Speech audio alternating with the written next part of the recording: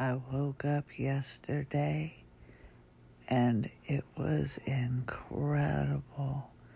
I took my son to appointments. I did so many things, running back and forth in the vehicle. Took him to Taekwondo and back, made him dinner. Try to get him ready because he's getting ready to go to camp. And all of a sudden, I just felt my body have a hard time, finding balance. And then my left side kind of didn't want me to stand up, and my right eye went down. And for the first time since June 6, 2022, that's when my body was flailing and I couldn't hold my arms and legs down, and the hospital let me drop to the floor at the emergency room. Last night was the first night I've been scared since I've had this illness, because I couldn't control my face. My jaw did its own thing, and I completely lost my voice. And I've tried recording, and this is the best so far. So I wanted to share.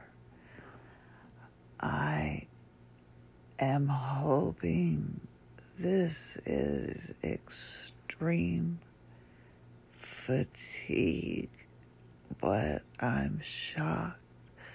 I have so many things I wanted to share about the day and about trying to learn from somebody that's supposed to help you with hypermobility.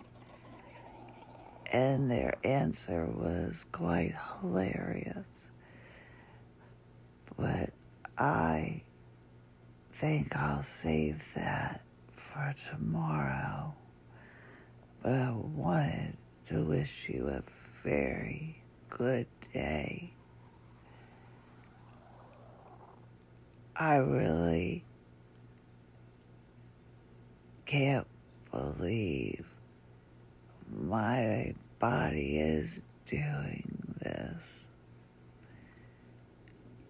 The pain is minimal, but I'm currently stuck in the bed.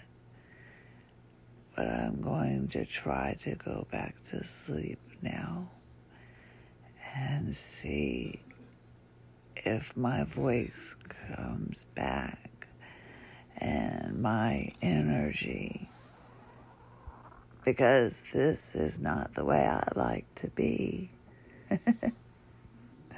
So happy day to you. Please be safe, take care, and stay tuned tomorrow. Let's see how things change. Thank you so much for listening. I hope you have a minimal day of pain.